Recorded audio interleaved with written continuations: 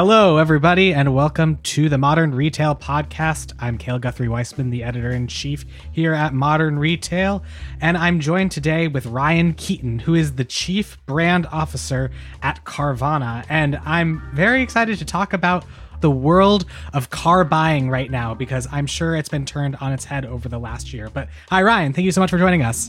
Yeah, thanks, Cale. Very much, very happy to be here. Thanks for having me. Absolutely. So first, why don't you just give a little bit of an intro about yourself? Because you've been at Carvana for quite a while. Am I not mistaken? Yeah, that's correct. I'm one of the co-founders, and my title is Chief Brand Officer. So I've been with Carvana since the beginning. Early 2012, when we're contemplating how we're going to build this business to sell cars online. And so what was the initial idea for Carvana? Like, how did you and your co-founders come about it? Yeah, great question.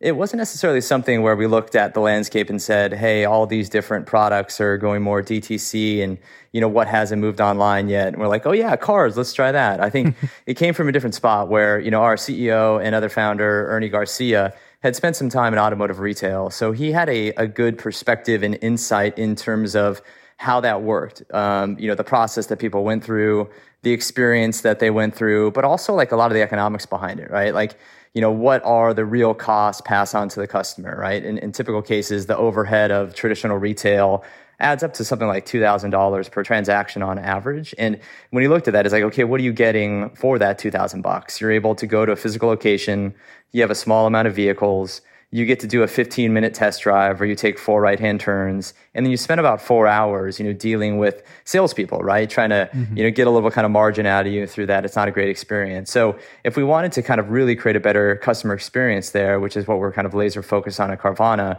we were like, well, what would we have to build to replace a lot of that, right? We believe that having a better selection than 300 cars is important. So we need to have kind of operations enable us to acquire cars and perfect them and hold them at these distribution centers to sell them. We need to create a self-service platform, right, that can kind of create that, virtual walk around that you'd experience at a dealership. So we built some patented photo technology before we launched. And I don't know if you've seen it on our website, where people can view that car in 360 degrees and zoom in. It has features and imperfections.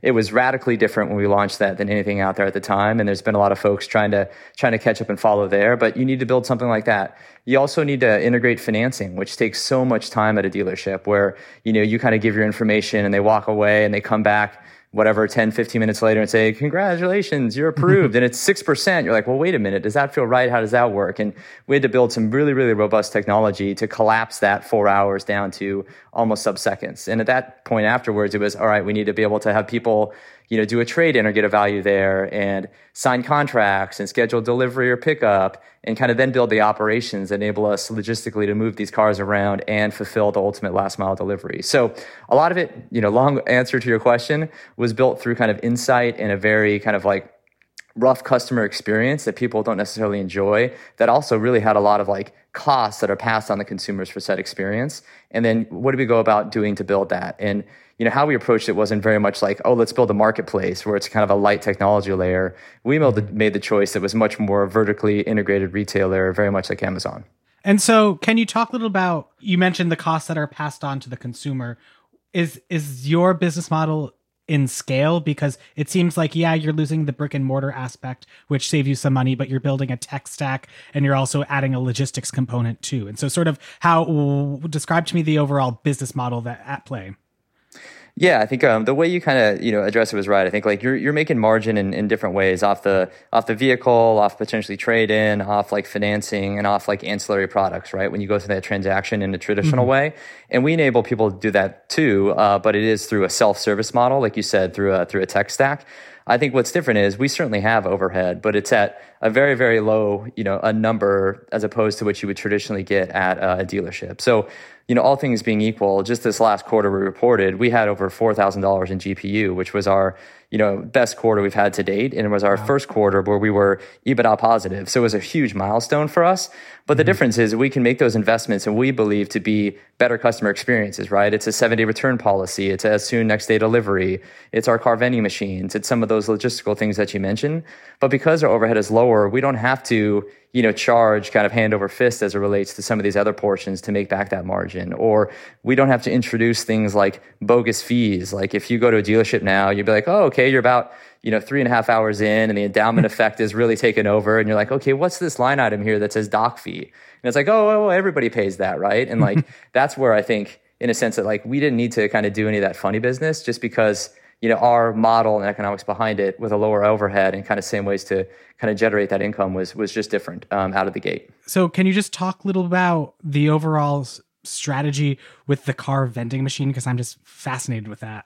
Yeah, those vending machines, they've really become like what our brand is known for, right? Because it's something that's so like visible. You can see it and you can kind of understand it, but it's also so different. So like it kind of pulls you in that way. And I think like we've got 27 of them now, but like when we wanted to develop that first one, just for background, it was, we launched our first one, I believe it was kind of in Atlanta in November of 2013. And up to that point, it was just delivery only, right? And so we kind of just realized that like our whole business was about giving customers a choice and putting them in control. But like the kind of metaphor, if you're like a home team versus an away team, if I still have to go to a dealership, even though I know that it's not going to be potentially great, I still have the ability to walk away, right? But when we were building our brand, it was like, okay, there's this Carvana, what does it do? And now they're just delivering the car to me. We realized that like, some people are like, is the dealership coming to me? Like, what is this kind of social pressure? What's going on here? And even though there was none, we just realized giving customers a choice to pick the car up is something that is kind of just natural to them. But if we were going to do it,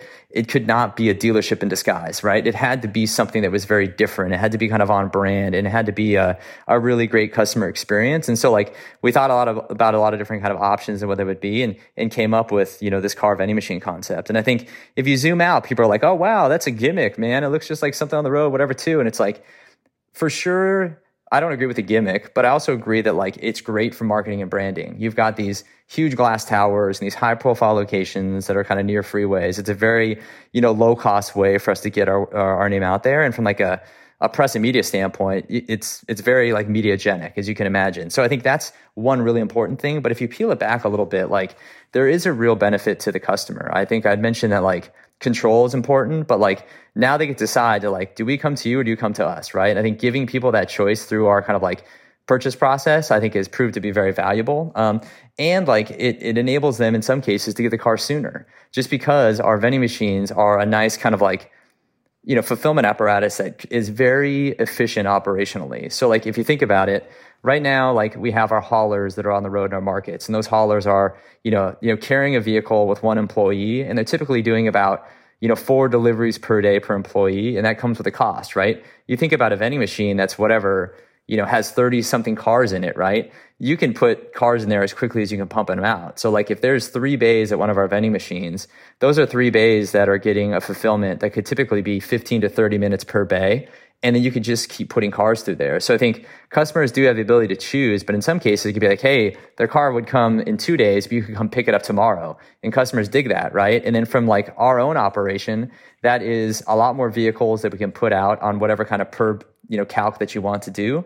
But there's a savings as it relates to our operational or overhead costs, right? Kale, you had asked before, delivery versus pickup, right? Like delivery has a cost of X, I have to say pickup has a fractional cost of that. So even if you look at it to say it's a lower cost to fulfill, it's more operational efficient, we can do more of them. So even the delta between the cost of delivering a car and the cost of picking it up almost enables us to fund these vending machines, which as you circle back up again, becomes that flywheel from all the marketing and branding and awareness that you get from it. And it then helps customers because they can get a car sooner and they have more options, and it kind of just feeds on itself. So I think like it's been a really kind of like great thing for our business, and customers absolutely love it. And I think the last thing I'd say is like, they're showing up, they're, with their phones, they're capturing content, whatever too. And, in our vending machines, we've also made a choice, and this kind of shows back to the marketing and advertising and like our brand and what we want to do, is that like we have cameras in there, right? We have cameras inside the tower. We have cameras in the corridor and bays. We have cameras in the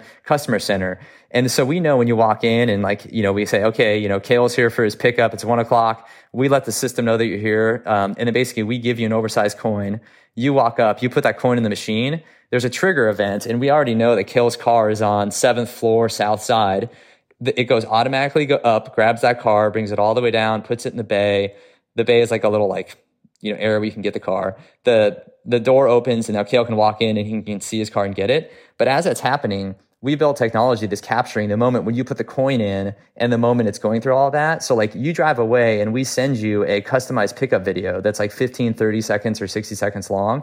So now you have the ability to say, wow, this is a really cool experience I went through. And now Carvana has given me my own customized pickup video that I could share and kind of get the word out. I think that to us was just, we didn't have to do that, but we wanted to because we thought it'd be cool and we thought it would be impactful. But it's also like a difference between, what other retailers broadly are doing things like that when you're buying at retail, let alone an automotive retailer. So that's just like another kind of like fun little wrinkle that we believe are important in terms of the business that we're building and the impact we're trying to have on customers. And can you talk to me about sort of how Carvana approaches inventory? Because I'm sort of fascinated with, you're not doing quite the marketplace approach. Correct me if I'm wrong, but it seems like you are much more a part of the actual acquiring of the car, making sure it's okay and bringing it to the consumer. Yeah, that's true. So like I mentioned before, we're a vertically integrated retailer. So we're acquiring vehicles from a lot of different channels. So that can come from, wholesale auctions. It can come from consumers. It can come from off lease and off rental. And I think over time, like our ability in view and those channels in which we acquired them has shifted somewhat dramatically. I think when we first started, because we didn't really have a brand name yet and we didn't have the ability to acquire cars from customers, a lot of our inventory was going from the very similar channels that dealerships do. Let's go to wholesale auctions, but let's use kind of like data and quantify and site traffic because we're fully transactional to better understand what is the right kind of depth and breadth of our inventory. But as we've grown and scaled and got more sophisticated over time, this last quarter that we reported, Q3, was the first time that we actually bought more cars from consumers that we sold. And we're talking huge numbers here. I mean, that's more about I think, we bought something like 75,000 cars from customers that quarter when we sold 65,000. So to your question about just inventory diversity, if everyone's going to the kind of same source, those whole channels, you're going to see a lot of the similar cars, right? But when you start getting from consumers, you can really kind of diversify that and find different vehicles that customers are looking for. And for us as a business model, that's beneficial because we can find those cars, we can retail them because we have these inspection centers that are like 20-acre facilities all throughout the country. We have more 10 of them, or these cars land that we acquire, we inspect them, we perfect them, and then we hold them just like Amazon. And then we have a logistical network that connects those cars to customers throughout the country. So I think all of that kind of combines together that we're able to have really kind of good views into a continually diversified set of inventory. But to your question, a lot of it comes from those different channels that I mentioned kind of in the beginning there. Can you talk a little about how you've been building out that consumer buying program? Because I was doing some research and noticed that you guys were growing that channel, and I find that fascinating, but I imagine that that's probably difficult to scale both on the sort of like data crunching part and the physical inspection part. Sort of how have you been approaching that, and sort of how have you conceptualized it as it's been growing? Yeah, I think a great question. I think the growth has been quite rapid. I mean, like I mentioned, we really started focusing on it deeply about 2 years ago, and within kind of 2 years up to now, we're buying more cars than we're actually selling from customers, right? Like I mentioned before, those are huge numbers. And I think the way we were able to do both the buying cars from customers or even just selling cars online is just reducing friction from the process, right? We talked a little bit about it earlier, where there's all these things put in front of you when you're at the traditional dealership going through that transaction. And when we built a self-service platform, we removed a lot of that and put customers in control. So I think the offering itself is very, very easy and intuitive. We have customers come to our website. They kind of fill out a form that has something, maybe 6 to 8 questions. It takes a couple of minutes. And then we literally return a firm, real offer back in like sub-second speed.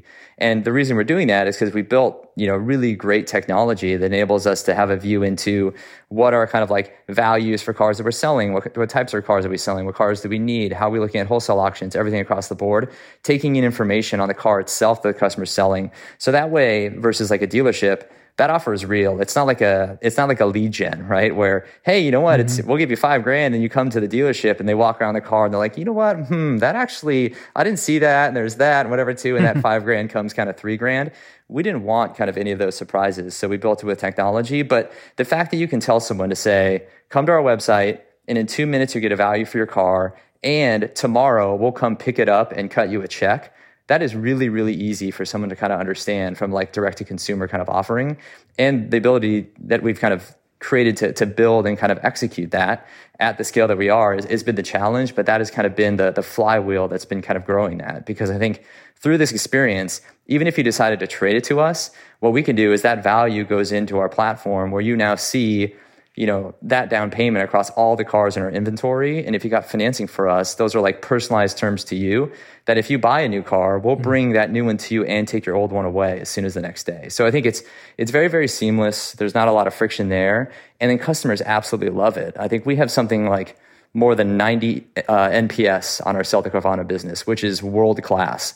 And so you combine all that together where through advertising and marketing, it's a simple message people understand.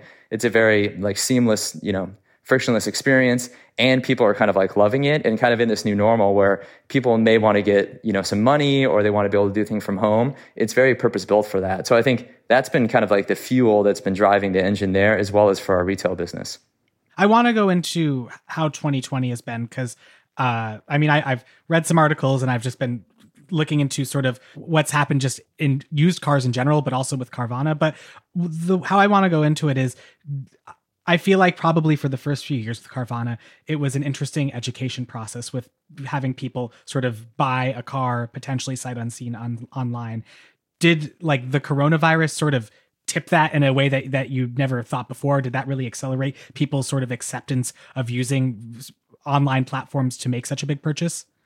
Yeah, I think great question. I think and you're right there. I think there's no doubt that coronavirus has helped accelerate a change in consumer preferences. I think before kind of diving deep into that, I would say before that though, our model, like we were already the fastest growing retailer ever. Right. Mm-hmm. So like within like 7 years, we had become the fastest growing retailer kind of like ever on a year over year sales basis. So like the adoption of our model in terms of everything we built had a really exceptional kind of tailwind just because so many people were embracing that. So that was great. But then like you enter kind of into coronavirus and there was a lot of whiplash, right? There's like this new normal, there's a lot of uncertainty. Like, there was a brief slowdown, right, around kind of March and April in the year. And then we as a business had to kind of hunker down and focus.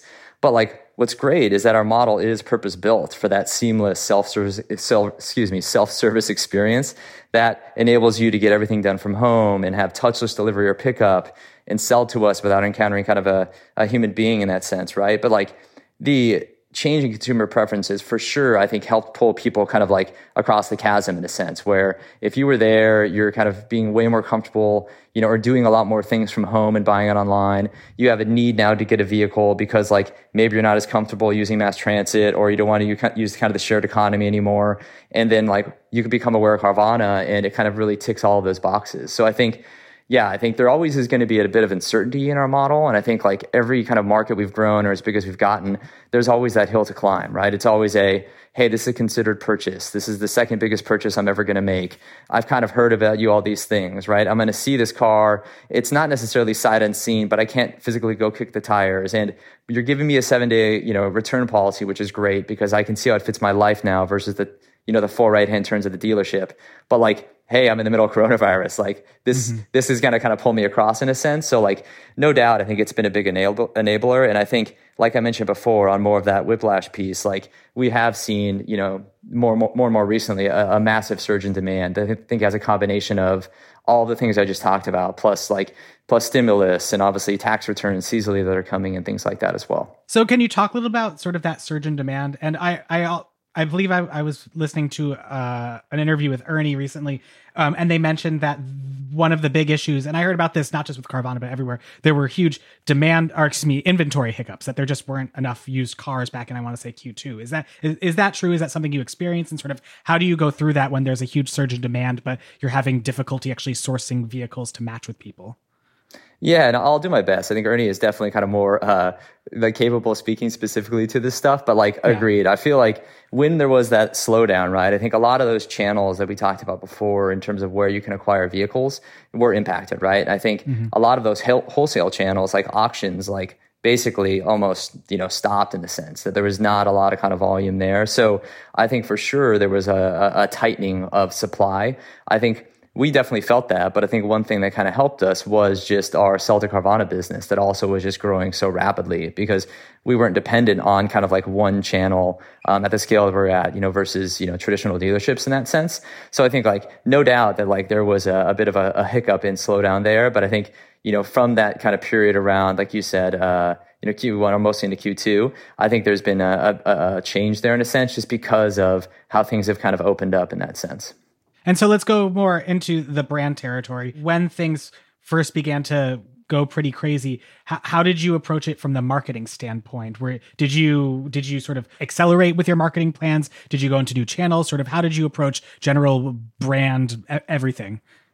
Yeah, good question. I think on more of a macro level, like our goal is to build a national brand, to change the way people buy and sell cars. And like I may have mentioned earlier, the purchase cycle is very considered, right? And someone buys a car every roughly 4 to 5 years. But, I don't know about you, but like I think people shop a lot more often, right? When they're looking around, like, oh, what kind of car is that? Hey, that's pretty cool. What did you get there? But like, it's more of like, what's that purchase kind of cycle? And so because of that, our approach has always been, very omnichannel, right? We want to combine the high funnel awareness building channels where we can get our kind of message out and educate. And those are ones like the TV, the OTT, some of the digital stuff like that as well. And then we kind of combine that with a lot of in-market direct response channels like SEM, inventory listings. So that way, if you're thinking about a car, you're actually in the market for a car and you're going to one of these aggregators and looking at all these inventory listings, Carvana is there and present, right? And I think just focusing on a great customer experience through the earned media and word of mouth and creating tools for fans so they can share that experience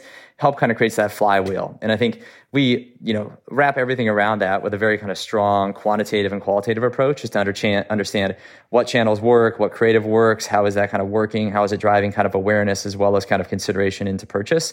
And so that's kind of like the very, very high level approach, how we do it. I think specifically, when, coronavirus like really started to kind of hit us, I think I was really, really proud of just our teams there because like we across all the business just really focused really quickly. And we've always taken a more of a build versus a buy approach. So like we have our own, under brand is everything from advertising and marketing and design and meaning UX and UI and organic marketing, everything too. So we had the ability to say from our production team and our creative teams to say, how do we create content really quickly that can get our message out that like, hey, we're taking this serious, right? The safety of our customers and our employees are important. But if you're in the market for a car, here's an experience that is completely seamless and touchless and is for this new normal. And we were able to build something out in like, I think it was like 2 weeks and basically transition a lot of our kind of like communications to that. And I think we've just heard a lot of like, feedback from other kind of brands and whatnot, people like just being like, surprised just how quickly we were kind of out there and how our content was very relevant in terms of what we're doing. So yeah, I think kudos go to the team, but I think like everyone there from like our engineering and our product and our marketing and everything was just like, how do we make sure we keep things pushing forward? Because like this is going to be a tough time, but we have to get our message out there that, we're here and we're a great option in this new normal. So those tweaks that you made in those few weeks, was that just like in the messaging you did on social media? Did you change your creative for your OTT ads? So talk a little bit about what those campaigns were and how you approached them.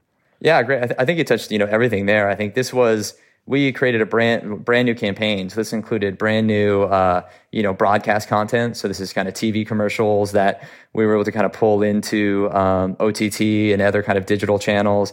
It's basically changing the comms as it relates to, like I mentioned before, anything in social and otherwise, and also kind of our inventory listings. It was working with our product engineering teams to change kind of like the user experience on our website. So we're able to notify people that, this is how different it is and how the process works, and be able to identify cars that potentially have really dramatic savings, right? If people are looking to get something that is very important to them, and how do we highlight that? So it was a very kind of like comprehensive effort touching everything, but it very much was hey, we need to not necessarily turn on the dime, but we really need to focus to get this message out here as quickly as possible. And we're able to do it in a matter of weeks. It was really impressive. And so did you find that there were any significant shifts in sort of the types of cars, the demand for cars for, either cheaper cars, more expensive cars, or certain certain demographics of people that weren't looking for cars in 2019, but were in 2020?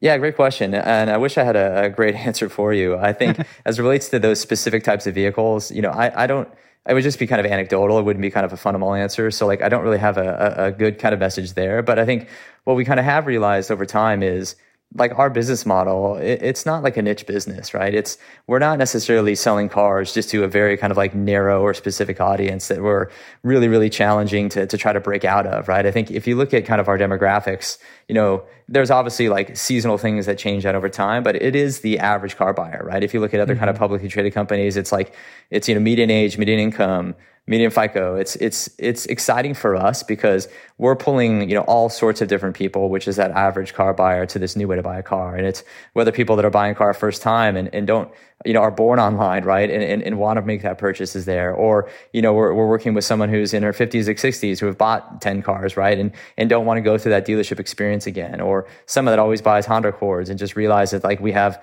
a huge amount of them and it's at a great kind of like price because you're going to save a lot of money with no fees. It really has been a model that, we're excited that does appeal to a broad demographic. And so, like I said, that kind of micro shifts over time a little bit, and that inventory will always kind of move. But in a lot of cases, we're providing inventory that is very specific to the customer that is coming to us and what they're looking for, right? From a macro and a micro standpoint. Did you test out any new marketing channels over the last year, or are you planning to this coming year, or has it all just been sort of tweaking the things that you've already been doing?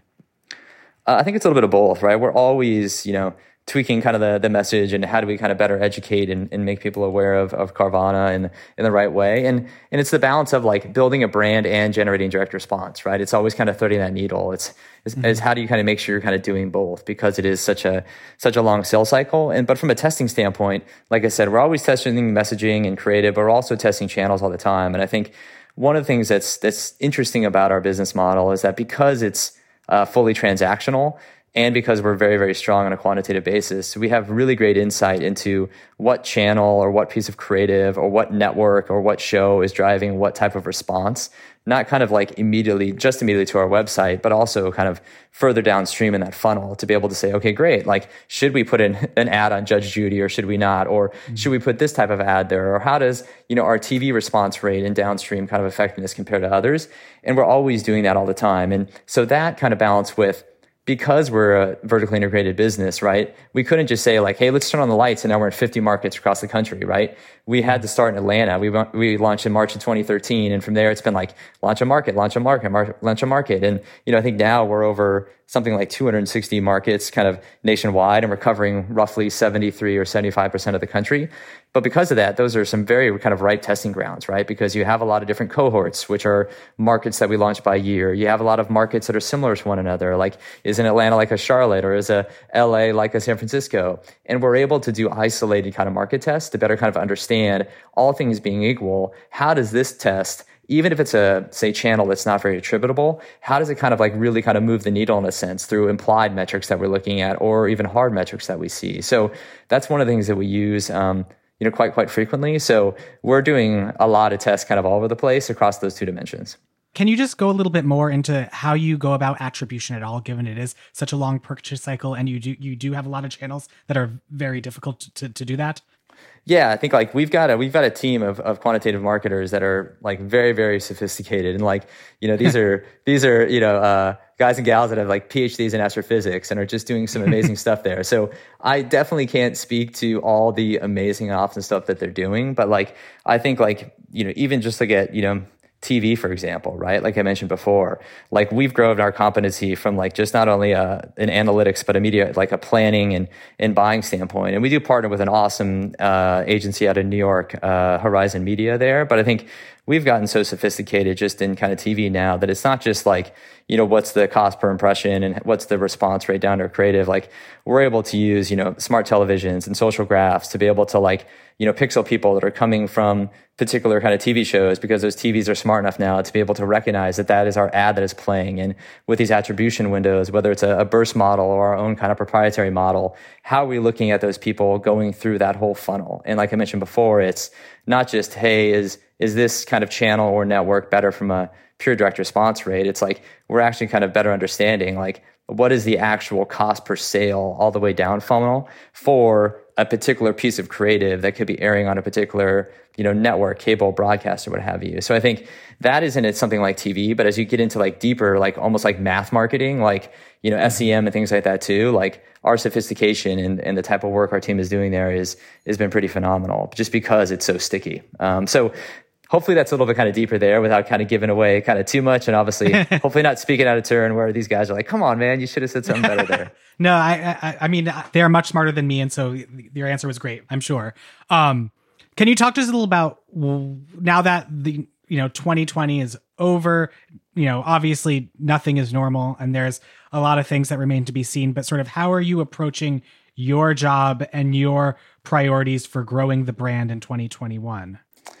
Yeah, great question there. I think first thing we always talk about is like, we got to stay focused and we can't mess this up. I think, we're at a point where, we're continuing to grow, very, very rapidly. So I think, how do we continue to scale? How do we continue to deliver, amazing customer experiences to create that flywheel, right? So that way someone has a great one, tells another one too, and that kind of story kind of continues to grow. I think, our overarching goal is to change the way people buy and sell cars.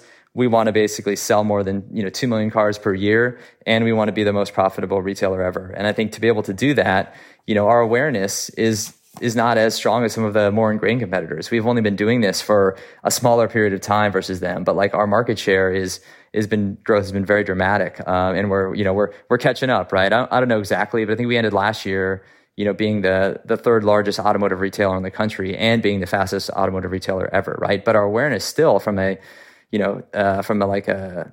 whatever metric you want to look at it, whether it's like, accumulated or not, is still low. So it's like, how do we get out there? How do we tell a story about Carvana that can be rational and that can be emotional? How do we take basically a process that is very opaque, but also very complex, meaning it's got financing, it's got a trade-in, it's got delivery, it's got pickup, it's got vending machines, it's got all of these things that when you go to a traditional dealership, you're a little nervous about what you're going through. And you're kind of like, you're on guard on what's going on there. It's like, how do we kind of communicate that way, that we're different in a way that kind of makes sense to people through all the channels that we're doing. So I think to me, kind of focusing on the brand piece is I want to continue to create amazing experiences for our customers. I want to continue to kind of evolve the awareness of our brand and what we stand for. I want to continue to kind of educate on all the kind of, differences, but also, what we believe to be better than the traditional way of doing something and really kind of carving out our space there. And then I want to be able to continue to scale and find just amazing people to kind of continue to push this thing forward as best as we can. So I think hopefully that's a lot of things that kind of touches on there. But I think that like, we're here because we really focused on delivering these great customer experiences and we're never going to let that go. And so like, we're continuing to make sure we're building the right processes and finding the right people and just making sure the business continue to grow at this exceptional rate. And like I said before, not mess anything up. And so you mentioned the 2 million cars sold goal. Correct me if I'm wrong. Is it in the last quarter or Q3, you sold 64,000 cars? Is that the correct number? I believe so. I think so. Yeah. I think like, in some of the public filings, I would just kind of encourage you to look there. But yeah, I think in 2019, we sold 177,000 cars. And then in our last quarter that were reported, we sold 65,000 cars, which was, for the year-over-year basis in 2019, we grew 90%. For that third quarter, I think we grew something closer to 40% year over year. And that was kind of through all the kind of issues that we were talking about before. So when are you hoping, do you have a general year date for when you hit that 2 million mark? We don't. I don't think we've kind of publicly disclosed that. It's just kind of like, we got to just keep marching there, right? And I think if you kind of lay out these lines and you're looking kind of exponential growth at this rate, you're going to get there sooner or later. But I think at this point, it's like, how are we, like I mentioned before, making sure that we're getting ready for this quarter that's coming up here. It's a big quarter for us because it's like it's seasonal. It's about like tax returns and people getting more money. It's like, how are we making sure that we're just scaling the business and getting it ready for that wave so that we create these great customer experiences. Got it. All right, Ryan, this has been a great conversation. I really appreciate you taking the time to join us. Yeah, thanks, Gil. I appreciate the time. Thanks for all the good questions. And thank you for listening to this episode of the Modern Retail Podcast, a show by Digiday. If you haven't already, please do subscribe and head to Apple Podcasts to leave us a review and a rating.